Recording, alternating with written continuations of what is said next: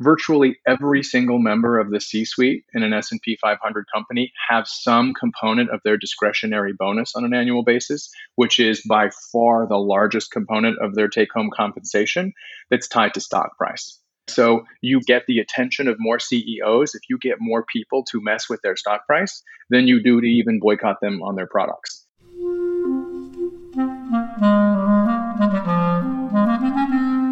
Hello, this is the Great Battlefield Podcast.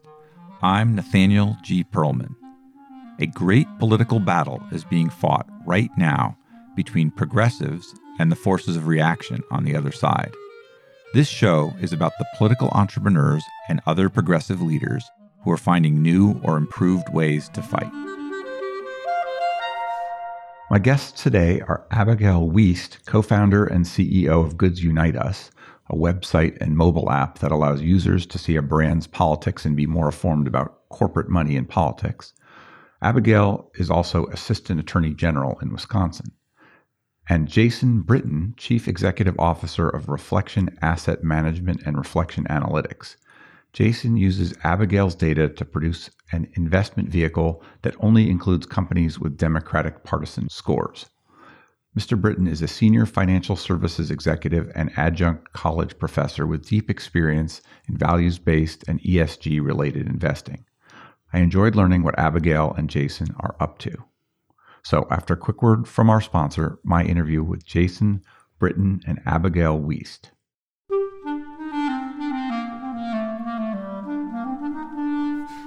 Check out the large, detailed, and high-quality political data graphic posters from Time Plots. Our visual history of the American presidency, for example, lets you see the Clinton, Bush, Obama, and Trump presidencies in full context.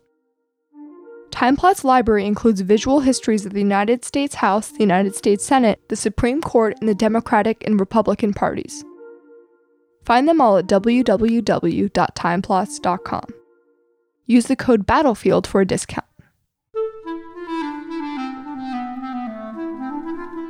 Abigail, would you mind introducing yourself and giving me a quick biography? And then Jason, can you do that after I'm done with Abigail?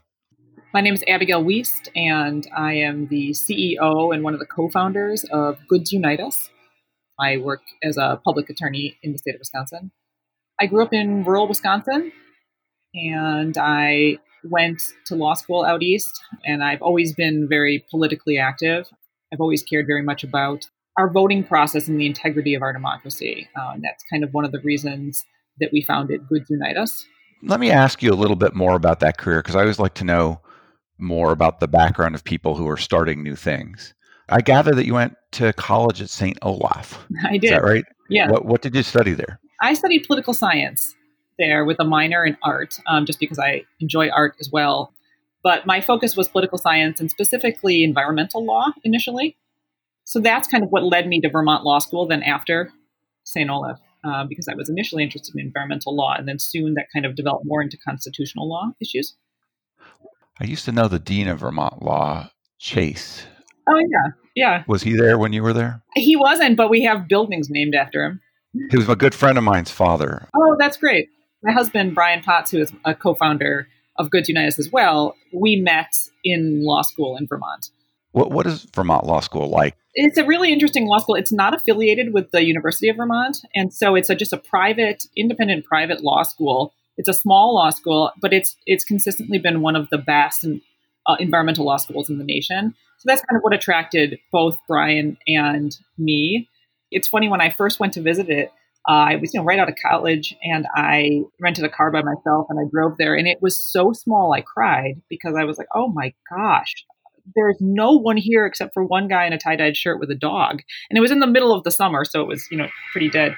But it ended up being 3 of the best years of my life. It's a wonderful environment. It attracts really interesting people. It's small, it's intimate, it's not nearly as competitive in terms of within the student body. So people are real collaborative, and you just make lifelong relationships. We have friends all over DC where you are. A good friend of mine in my class was the chief of staff at CEQ, the White House Council on Environmental Quality, for a while. And so we have some really interesting alumni all over. Right now, you're an assistant attorney general in Wisconsin. Is that right? That's true. I am. Yeah. And I work that part-time because I love the law aspect of it. I love oral argument and appellate practice. Can you sort of trace your path from law school to that position? Initially I thought I wanted to go into environmental law. During law school, I clerked at the White House Council on Environmental Quality in DC, and then I also clerked at the US EPA. But I soon realized that I was kind of more interested in the larger, less statutory and regulatory based law, more constitutional issues. So when I graduated, I took a job as a Supreme Court clerk for the Supreme Court of Kentucky, where my husband is from. And I worked there until my justice was defeated in her election.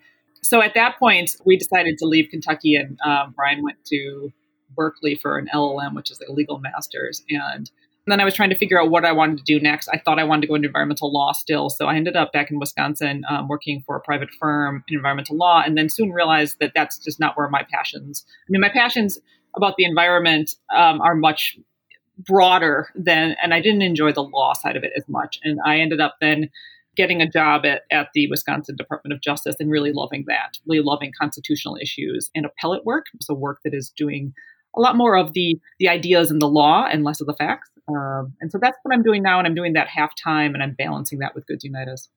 Well, Jason, would you mind introducing yourself and giving me a quick biography? Sure. My name is Jason Britton. I'm the Chief Executive and Chief Investment Officer for Reflection Asset Management.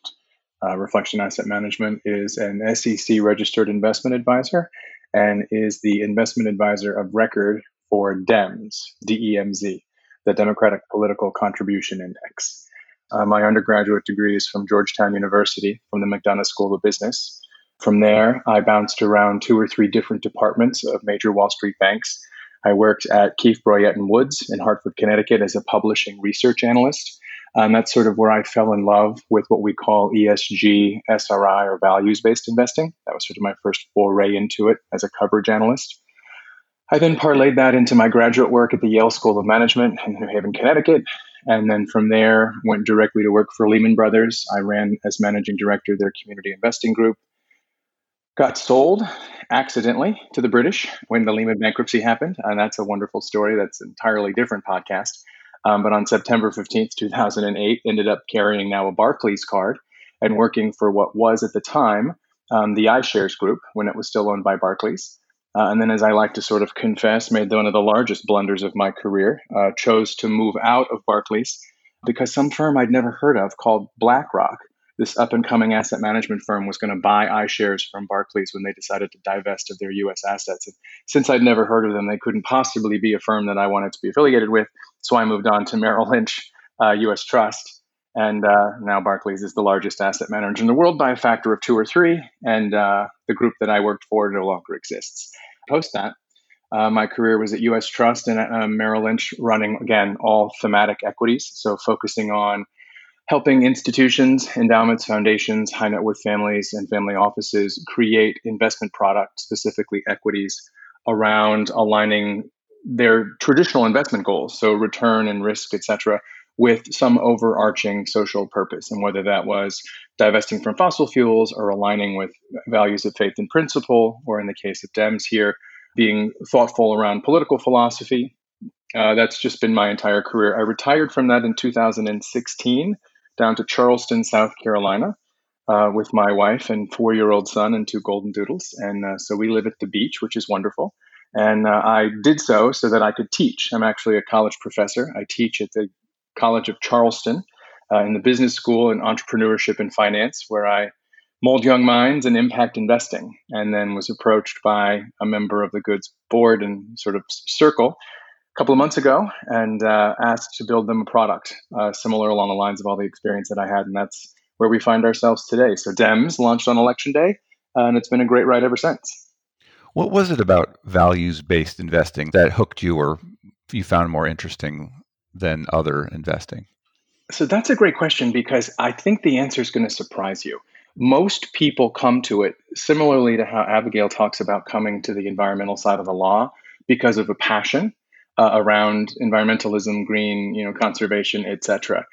When I was a publishing equity analyst at Keefe, Bruyette & Woods, and I'll give you 30 seconds about what that looks like, for 363 days a year, right, you pretty much know exactly what's going on. You're building your models, you're talking to company management, you're watching for economic forecasts, and you're just trying to put a buy, sell, or hold target on a company.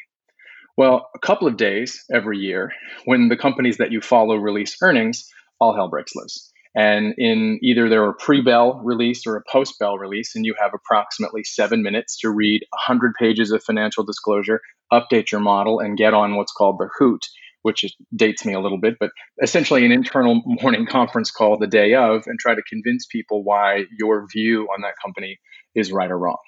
Now, in my world, I was covering insurance companies. And again, with all due respect to the insurance industry, it is one of the most regulated businesses on the face of the earth because each state has their own rules. So it's the intellectual equivalent of if you had a savings account in Iowa, the rules would be different on what it could be called, what you could charge, how it all worked, in Kansas. So the state's attorneys general and state's insurance commissioners have all these rules and regulations.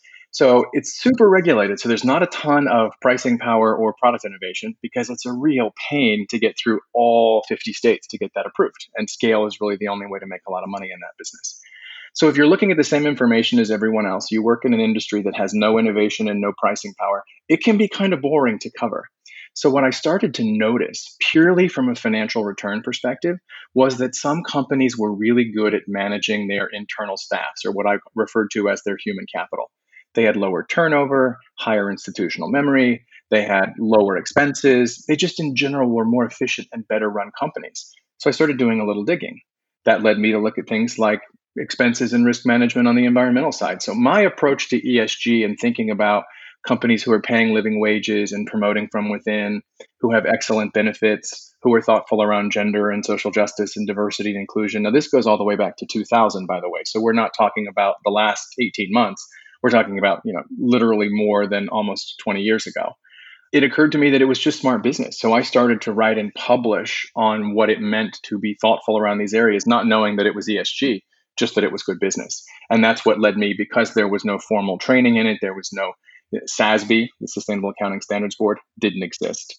Global Reporting Initiative, all of the things you hear about, the UN SDGs, these things weren't even on cocktail napkins yet.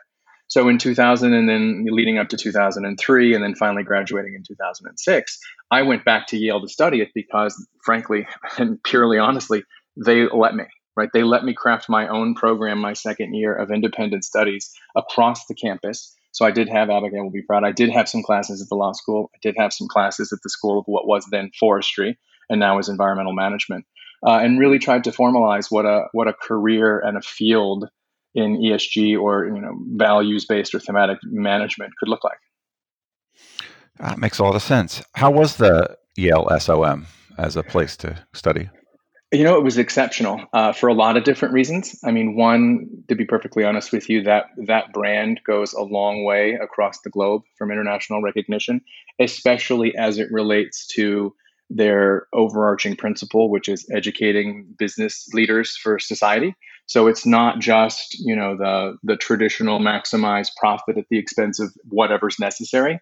It's more of a holistic, how do companies fit into the theory of shared value? And that really resonated with me, especially in the field of study. So you talk about the quality of education, the name brand, their willingness to put professors across the university. And that's another unique feature of the School of Management, is that it really is part of the Yale University system. So if you want to take a class by a Nobel Prize, for example, Bob Schiller, who teaches in the economics department, you can. If you want to study under, someone at the drama school for an elective, you can. You're not just kind of locked in, and it's a special place for that. That's cool. Abigail, can you tell me the founding story for Goods Unite Us? Sure. It was the last presidential election, not the most recent, just about 4 years ago now. After the election, Donald Trump won the election. We woke up the next morning, like many people, very surprised and feeling like, what are we going to do about this? And not wanting to feel helpless. Brian and I were both just kind of talking about how are we going to protect as Democrats. And then I'll point out that Goods Unite Us, Brian and I are both, I am particularly progressive. Goods Unite Us now has pivoted, and we are a nonpartisan entity, really kind of trying to focus on accountability and transparency. But at the outset, really the impetus was, how do we as Democrats basically work with all of this corporate money in politics. And that was what we were feeling that the last election, that election 4 years ago, there was so much corporate money that influenced that election. Brian had the good idea of initially coming up with a site where people could simply purchase products from companies. It was an actual purchasing site where we would do an Amazon affiliate and people could purchase products from companies that did not support Republicans. And the idea behind this initially was we as Democrats need to be able to do something so that the presence of corporate money in politics is not so detrimental to our values and our positions politically. So how are we going to work with that? Brian and I are both attorneys. We are very aware that Citizens United, the decision that gives corporations and unions protected First Amendment speech, is not going anywhere anytime soon. So we need to figure out ways as a society and as a democracy to protect the integrity of the system with that corporate money in our democracy. So how are we going to protect the integrity of the system knowing that that money is not going anywhere soon on its own? Democracy thrives where there is light and accountability and transparency. And so one aspect of the founding of Goods Unite Us was let's just make sure that consumers, as they're purchasing things, are aware of how their consumer dollars are affecting elections, because that is just, there's been kind of a darkness there. People look at political spending in certain ways, but oftentimes don't think about it when they're at the store buying toilet paper or paper towels or shampoo. We soon realized that people didn't want a purchasing site. They just wanted the information. And that was also much easier to create a company around. So we very quickly pivoted and worked with a local Madison company to create an app and a website where we basically just revealed corporate political contribution data on a whole list of brands and companies. We knew some other companies that were kind of doing similar things, but no one was doing it well. No one had a really deep bench of data. And so that's really how we began Goods Unite Us, and focusing then shifting kind of to a more non-partisan transparency, integrity, accountability type of company. And right now we have users pretty much 50-50, I would say, Republican and Democrats who use our app and our website. When you say you measure which party companies are supporting, are you talking about donations through corporate PACs? Are you talking about direct corporate donations? Are you talking about employees and how they donate? How are you measuring these things? We've worked on defining that definition as the company has evolved. The data that we provide our users includes both money from the corporate treasury going into PACs and then money from senior employees. And we define that pretty narrowly to include generally the C-suite and high-level VPs. And we have a threshold amount of money so that, an officer that is simply donating $200, that's not going to trigger any results on our end. So we include both corporate treasury funds and going into PACs and individual contributions to corporate PACs and directly to candidates. And our research team then looks at FEC data on each company and hand curates it and comes up with a kind of a snapshot, basically. We give our users a snapshot of what percentage is going to Democrats versus what percentage is going to Republicans. And then we also break that down as how much of that is corporate money and how much of that is senior employees, because that was something that early on I really felt is going to matter to some of our users. Ideologically, we're going to have some people that don't have a problem with senior executives giving their own money directly to candidates. But they do have a problem with the corporate treasury funds or kind of more aggregated money going into partisan corporate PACs. So we wanted to make sure that was broken out in case that mattered to people. You've mentioned that the FEC, the Federal Election Commission. Are you only doing federal donations? Do you also track money into the partisan organizations on the state level? We're only at the federal level at this point. Okay. So there could be huge amounts of information about corporate partisanship that's yet to be delved into. Oh, of course. We obviously can't track the dark money. It's something that we've tried to figure out ways to even flag, and it's the product of not having good campaign finance laws at the federal level. There's a lot of dark money that is affecting these elections that simply is not traceable at this point. What about somebody who's, become a billionaire off their company, but makes personal contributions out of their own treasury? Right. We've seen that. That is kind of a hard one for us to include in our data unless they are continuing to hold a position at the company. So if they've sold the company or if they're no longer management of the company and they're just going off of their personal wealth, it's not something that's tracked in our data. If you now have users that are half Democrat and half Republicans, does that sort of just wash out the use of what you're doing? And how is that then helpful in the world? So I believe that the transparency itself is beneficial to our democracy. And what I mean by that is a big reason we're doing this is so that individuals can align their spending with their vote so that their spending doesn't go and then undermine their vote at the polls. And I believe that that should be everybody's right, regardless of whether they're Republican or a Democrat. I do suspect it is going to, in the long run, it's going to help a lot of Democrats and Democratic companies, but it's going to have an effect both ways. However, I think as a matter of principle, it is something that everyone should be able to do, which is have the information they need to keep their consumer dollars from undermining their 1 or 2 votes a year that they do at the voting booth. Could you give me an example or two of highly partisan companies that consumers would typically shop at? Yeah, there's a lot of companies that spend a lot of money. We'll look at like telecommunication companies. AT&T, for instance, spends a lot of money. And part of that is lobbying efforts and the nature of the sector that those companies are in. We don't think about that when we go and get our cell phone plan generally. But what our app allows you to do is go in and check. And unfortunately, there's not a lot of options for progressives in communications companies. So is AT&T mostly a Republican company? AT&T is mostly a Republican company. And I'm going to just pull them up on my app right here. 63% Republican. Our app also gives you a level of contribution, which I think is really important because if a company is 75% red, but they are a minimal contributor, it's not going to have a huge effect on the outcome of any election or undermine your vote that much.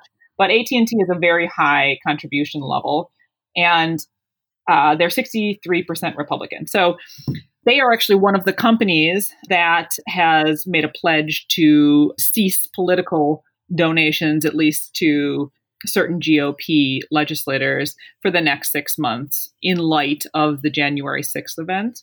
And so we really see they're a great example of a very politically active private company that has a lot of sway.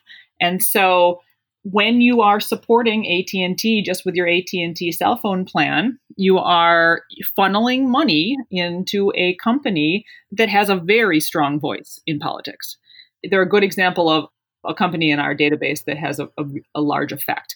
Now, another company that kind of surprises people is New Balance shoes, is Republican. And a lot of progressives wear New Balance shoes, and maybe they don't care. They're not I think that they're more of a high level, not a very high level contributor, but it's one that surprises people. So there's a lot of companies in our app that you would not think are conservative and donate to Republicans that actually do. And the reverse is also true. So if somebody is curious in this, where do they go to get this information?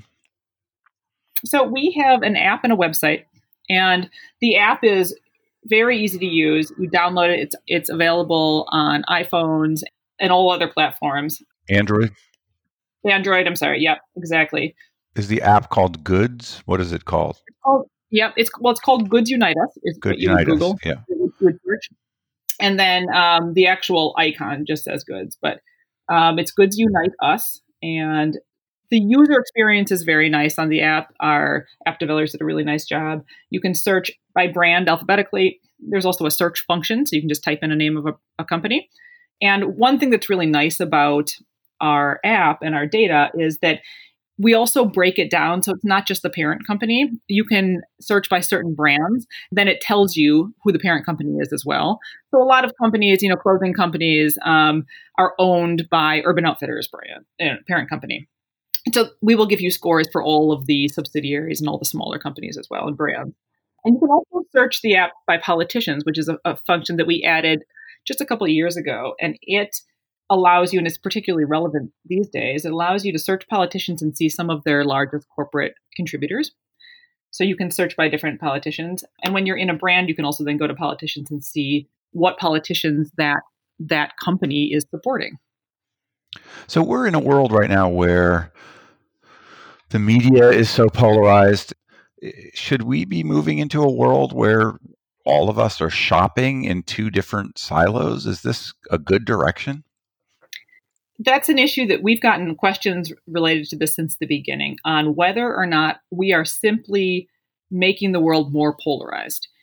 My position on this is no. There might be a short-term effect of increasing polarization in our shopping and things like this, but ultimately, a lot of the strain on our society and a lot of the polarization and a lot of the failure to understand each other, I think, comes from not being heard, a feeling of not being heard. And I ultimately think that a lot of that comes from the disintegration of our vote. We see a lot of things going on right now throughout this country with gerrymandering, with voter ID laws, disenfranchisement, things that are really diluting an individual's vote and making us wonder if even our vote matters and whether or not we're being heard. And I think that really is what fuels the polarization and the need for more extreme pulling apart and to make our voice even louder. I think when we start really feeling heard and understanding that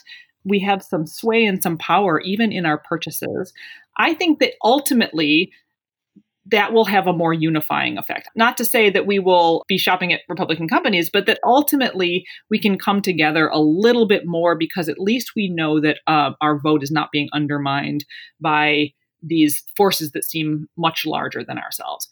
So our hope is that the increase in transparency and accountability around corporate money in politics can actually be a unifying and stabilizing factor in the democracy as a whole. I think it'll take some time. If I were you, I would make maybe a different argument. That didn't persuade me too much, which might be something like this might change corporate behavior. If you are by being partisan in your donations and you're a broad consumer company like an AT&T, then you might want to stop pushing one party over the other so much, right?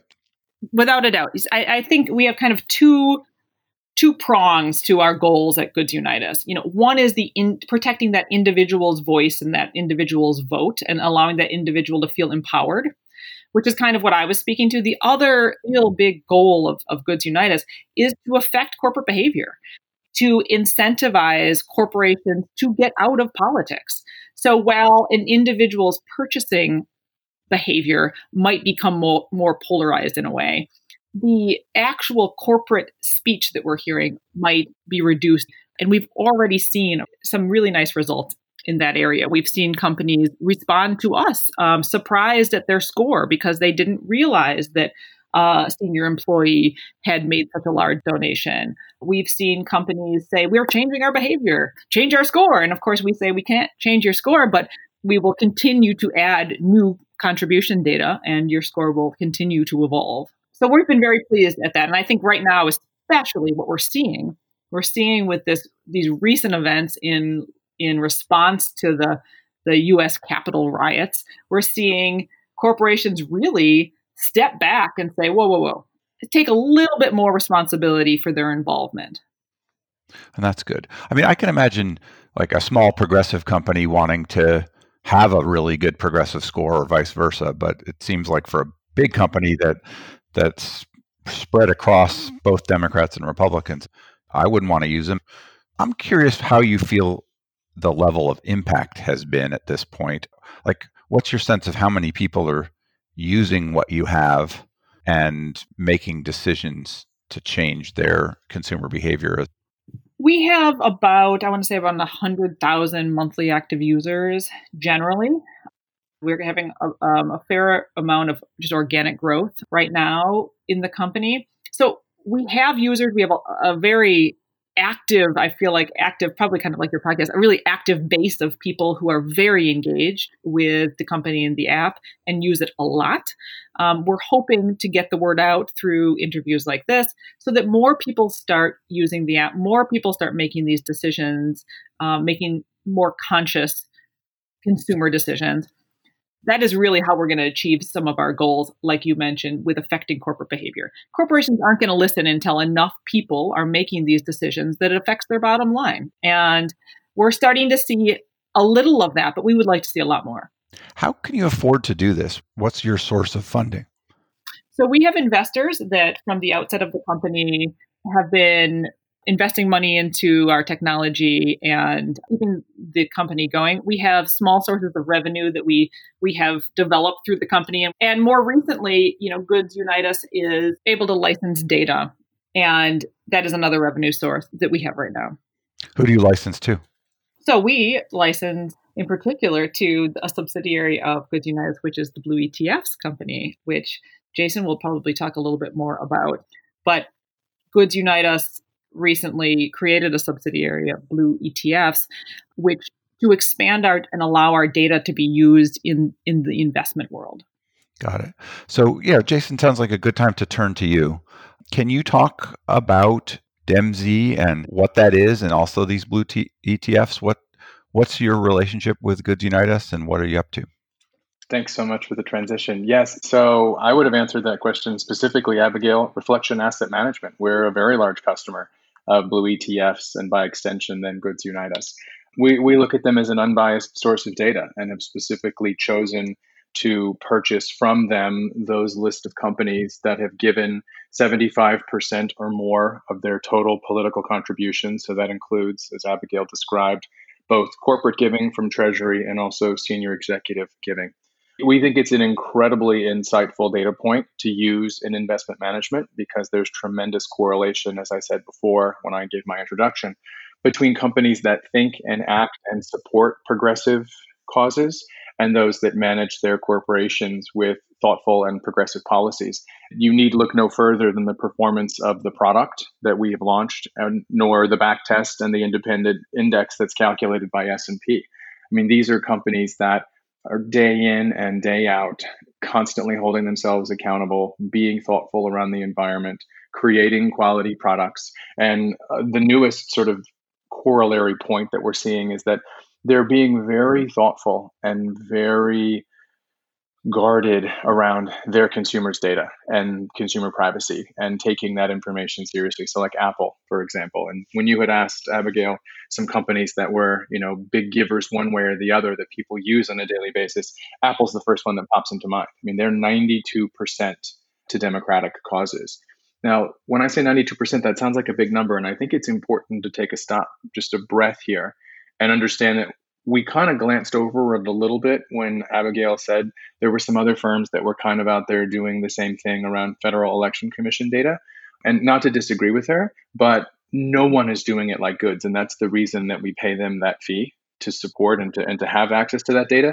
Their methodology is above a reproach, right? They're looking at actual dollars spent from a publicly verifiable website, and they're not creating any sort of mechanics or coefficients or multipliers. There's no games. There's no magic. It is purely the dollars. Dems over total equals what? Republicans over total equals what? And they put that information out there. So many other of the forums and forums that are putting this kind of information out there are doing it with a slant. They're doing it to convince or to create some sort of narrative where Goods is hands off. They're just giving you access to the data. You use it however you want. You made another point, Nathaniel, that I thought was worth mentioning around corporate giving and whether it would influence people from a purchasing perspective. Because there's a bit of a disconnect between I buy a product from someone. So I buy a product from Airbnb, right? I stay somewhere, or I buy a product from Adobe or Nike. There's a transaction and that goes into the Treasury's revenue. They pay their expenses and whatever's left over is profit, and they can do with that what they want. And some of them choose to give it to political candidates. When you're buying a company's stock, it's a different engagement because you're buying a public company, you're buying it on an exchange. So you're not actually giving money to the company, you're buying a share from someone else. And while that may feel like it's a step removed from that consumer transaction where it's your dollars actually flowing into the company, I would point out that while most companies are measured on profitability, virtually every single member of the C-suite in an S&P 500 company have some component of their discretionary bonus on an annual basis, which is by far the largest component of their take-home compensation that's tied to stock price. Right. So you probably, in my estimation, on a percentage basis, get the attention of more CEOs if you get more people to mess with their stock price than you do to even boycott them on their products. So I wanted to make that point.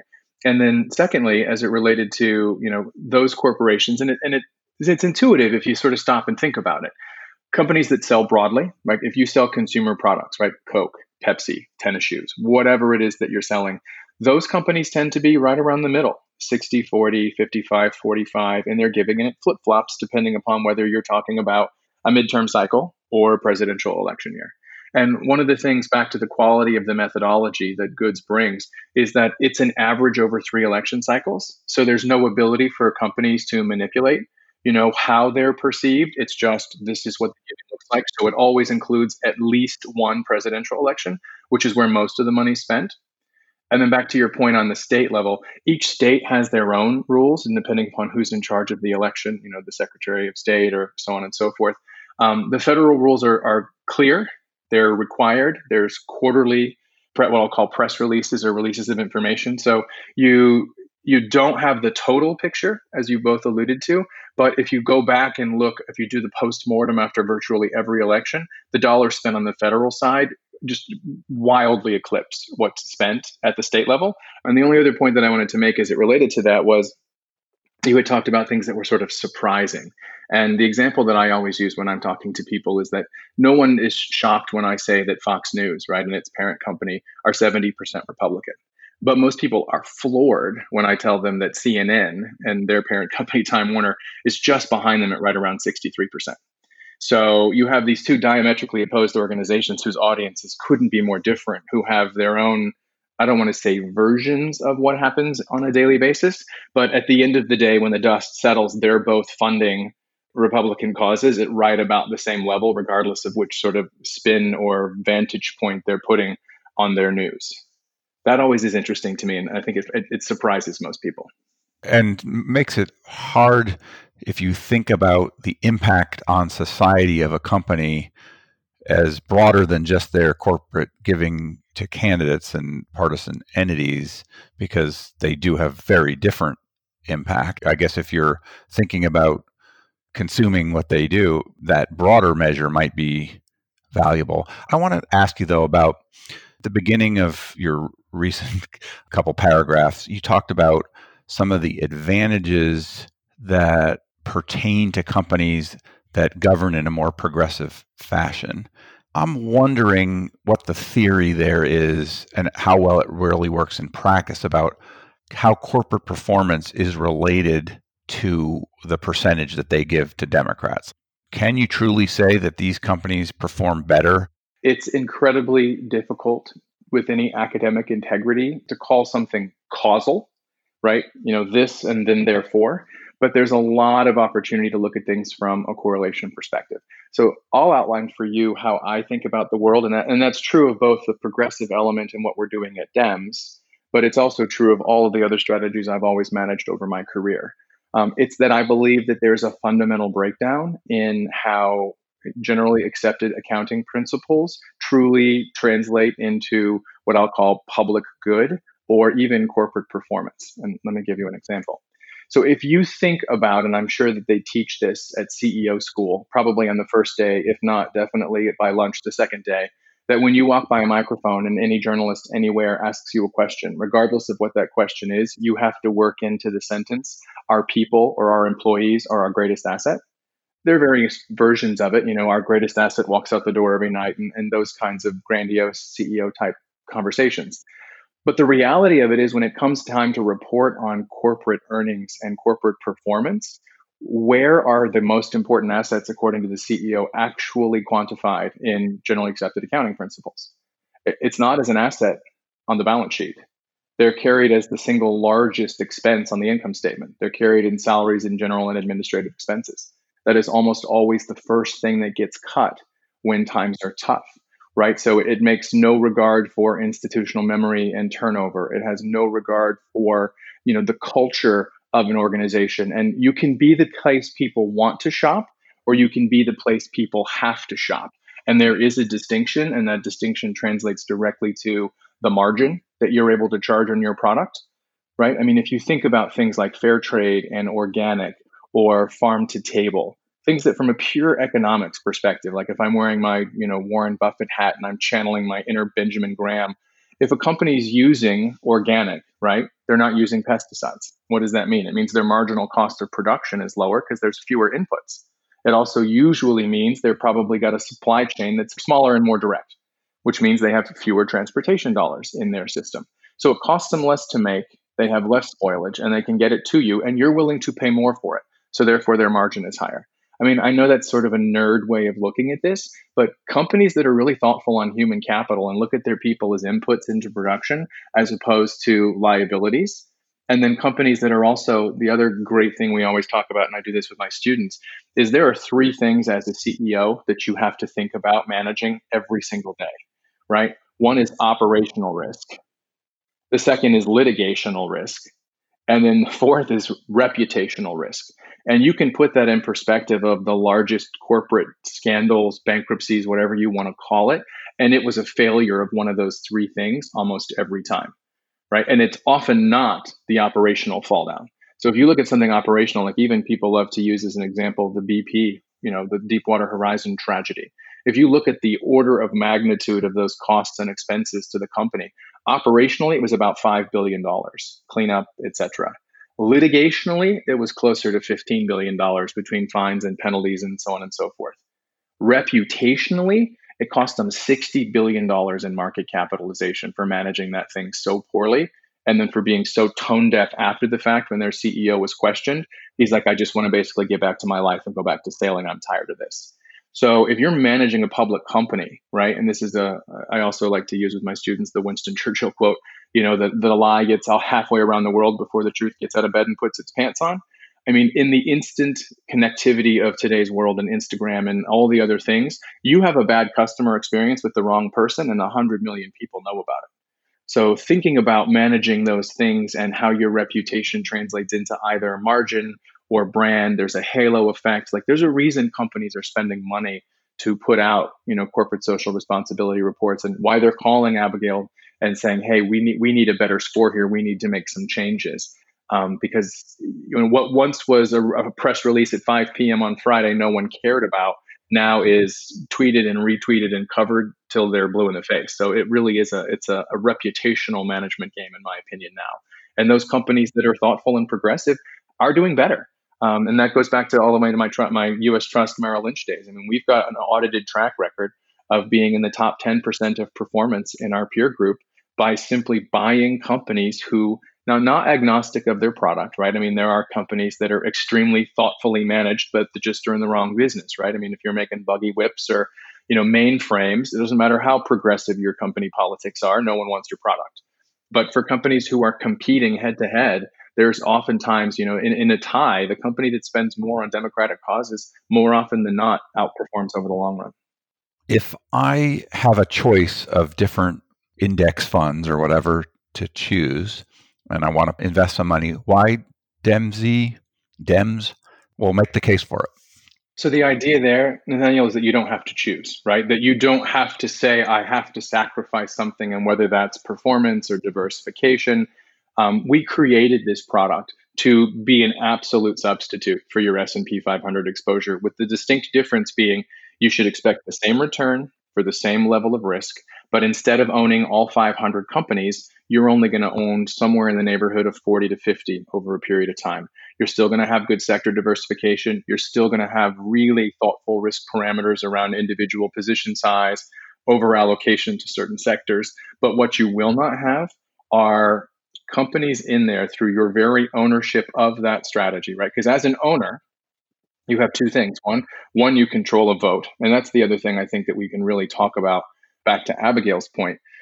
People have in their mind, for some reason, disassociated themselves from their investments and what it really means. Like they'll spend more time thinking about which pair of shoes they're going to buy or which toilet paper they're going to buy, but not which stock of the company that makes those things that they're going to buy. Because we have, I guess, Wall Street in general should, I guess, take the blame for this, have disassociated the idea of owning a share of stock means just that. You are an owner, right? You may not own 25 or 50% of it like a Warren Buffett or a great big institutional investor, but you do own it. So you are accountable. You are implicitly and explicitly saying, I own this company. I therefore am okay with what they make, how they make it, and how they sell it. And I don't think people take that seriously enough or have made that connection yet. So the pitch for Demz is plain and simple. There are, give or take. I think the Goods United Us piece, they just wrote a piece about this, but it's roughly 40% of the value of the S&P on a market capitalization basis over donates, or using that sort of threshold of more than 50% or more than 75%, to Republican causes. You're supporting their stock price and you're an owner. If you were sitting in the boardroom, because as an owner, technically, intellectually, you could be, would you vote to keep that management policy and practice in place? And if the answer is no, either buy enough of the company like a Warren Buffett or someone else and make the change, like an activist investor might, or walk away. So we're providing that risk and that return that's just like the S&P without having to own those companies, where you'd be ashamed to sit in the boardroom and make those decisions. Does anyone use the same data to do a Republican version? The same data? No, not that I'm aware of. There are a couple of other products that are out there around, looking at the world from a Republican perspective. My particular favorite, and I say this on purpose, I would never normally, violate the oath of thou shalt not talk about your competitors. But ACVF, American Conservative Values Fund, is a strategy launched right around the time we were launched. And it purports to be this bastion of conservatism in a world gone liberally mad. And what's interesting to me, and I've reached out to them and tried to point this out to them, if you look at their largest holdings, and there's better than 50 or 60% overlap with our top 10. And just recently, meaning in fact yesterday, they put out a press release that said, given the light, of what's gone on at the Capitol building and all of these other companies trying to stagnate free speech, we've never bought Facebook, we've never bought, and they list a couple of other firms, but we're stopping all new purchases of companies like Google, Microsoft, and Amazon. And that's an important distinction to note. We're stopping new purchases. Now, they're not selling, they're not divesting. Right. And I would bet dollars to donuts inside that organization, the call went something like this. Well, we can't sell those companies because we need it to perform and we're trying to raise assets and make money. So if you want to buy a Republican and name only strategy, that would be a great one to take a look at, because most of their holdings are giving north of 50% and in some instances way more than 75% to Democratic causes. And I believe that the corollary between that is because they know that their strategy needs to make money. So they vote blue because blue is the new green. Like they have to own those companies or they won't perform. That makes some sense. What is the blue ETF that's been mentioned? So Blue ETFs is just the name of the company that Goods United Us set up. So Goods is an independent, completely nonpartisan organization. I wanted to buy, or call it lease, from them the data on that side, and the board felt like they needed to create another entity to maintain their complete nonpartisanship. So I'm sure if someone came along and wanted to buy the red data from them, they could do that and they would create red ETFs. But it's a holding company that to keep blue isolated from the politics of those of us that are trying to use that partisanship to build product. Jason, I looked up Demz, DMZ, and I noticed that doesn't seem to be traded that much. It doesn't seem to have that many assets under management. How can I understand that? And does that affect whether it makes a good investment or not? So that's a great question, Nathaniel. And let me be clear. This is a widely held misperception in the financial services community. Right? An exchange traded fund is a particular vehicle, and it's organized under Securities and Exchange Commission rules and regulations. And what it does is it serves as a holding company that owns underlying shares in the companies selected and held. So in our instance, members of the S&P 500. So the fact that we're a relatively new fund, we launched on election day, and that we're trading, modest share amounts on an average daily basis. Again, we would certainly love for there to be more. And as you pointed out, we're roughly about $2.5 million in assets under management since our launch. Now, neither of those two numbers has any bearing on the liquidity or the security involved in Demz as an investment strategy, right? The fact that there isn't a lot of shares trading is simply a result of the fact that there's been a ban on political advertising, and we've unfortunately been captured in that net because our investment strategy leverages political information, meaning those contributions to Democratic causes and candidates, as a central thesis. So it's hard to talk about the product without talking about the word Democrat, Democrat Party, or blue, all of which are being shut down by Facebook and Google.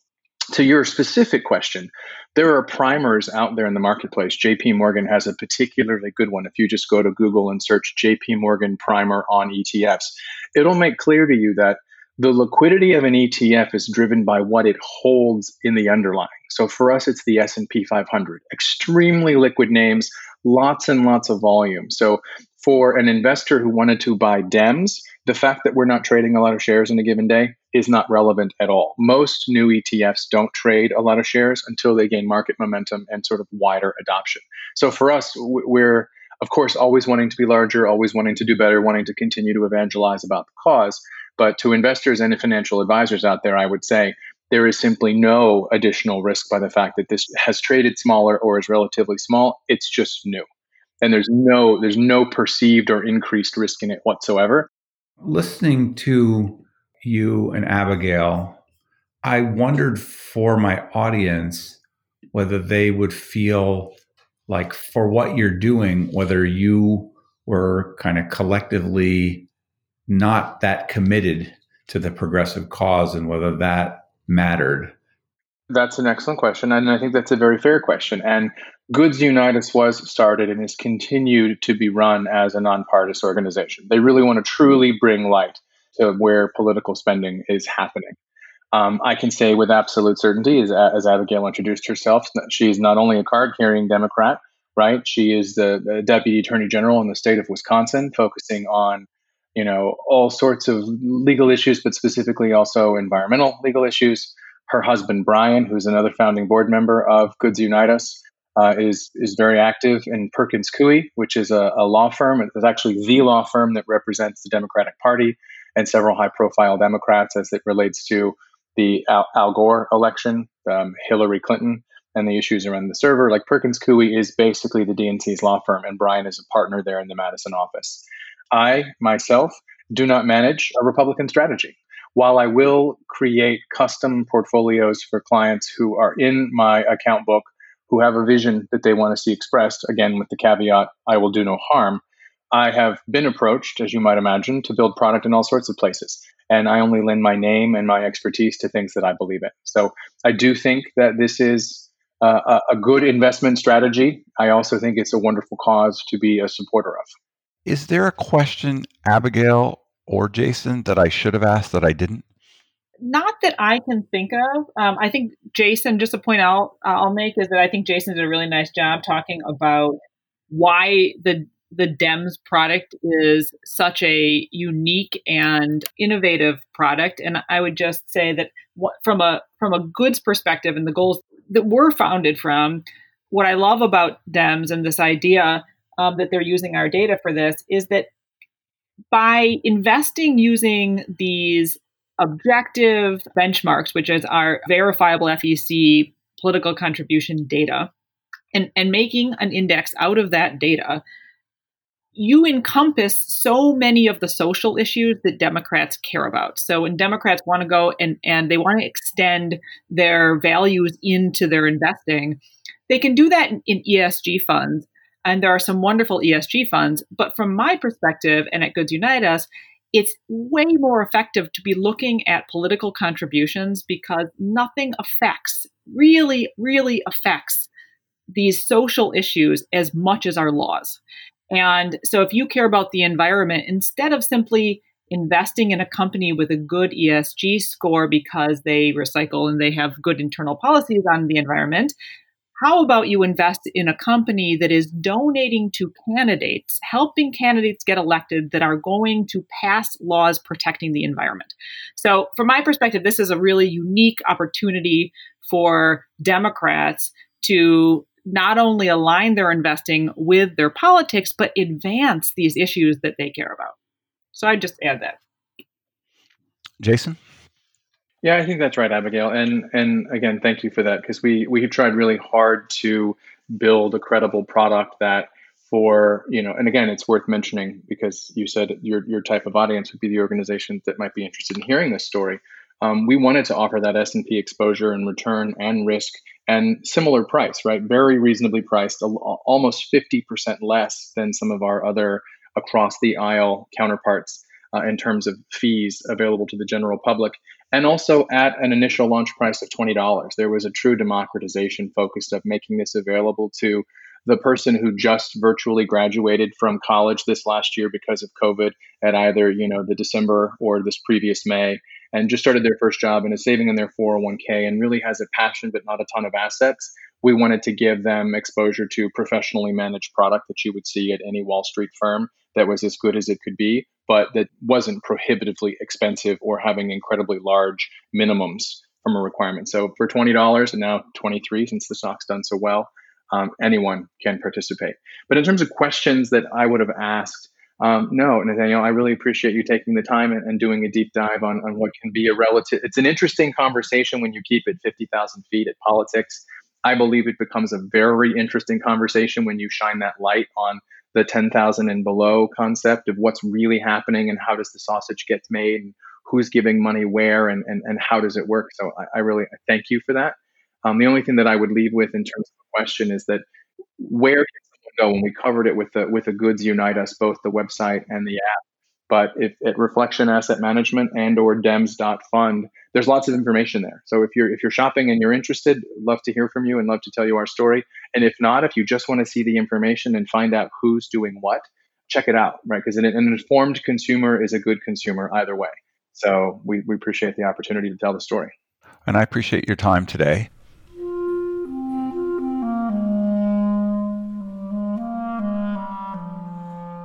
That was Jason Britton and Abigail Wiest of Goods Unite Us and the Democratic Values ETF called Demz.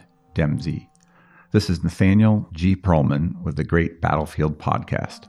You can find us at greatbattlefield.com or by searching for Great Battlefield in places where podcasts are found.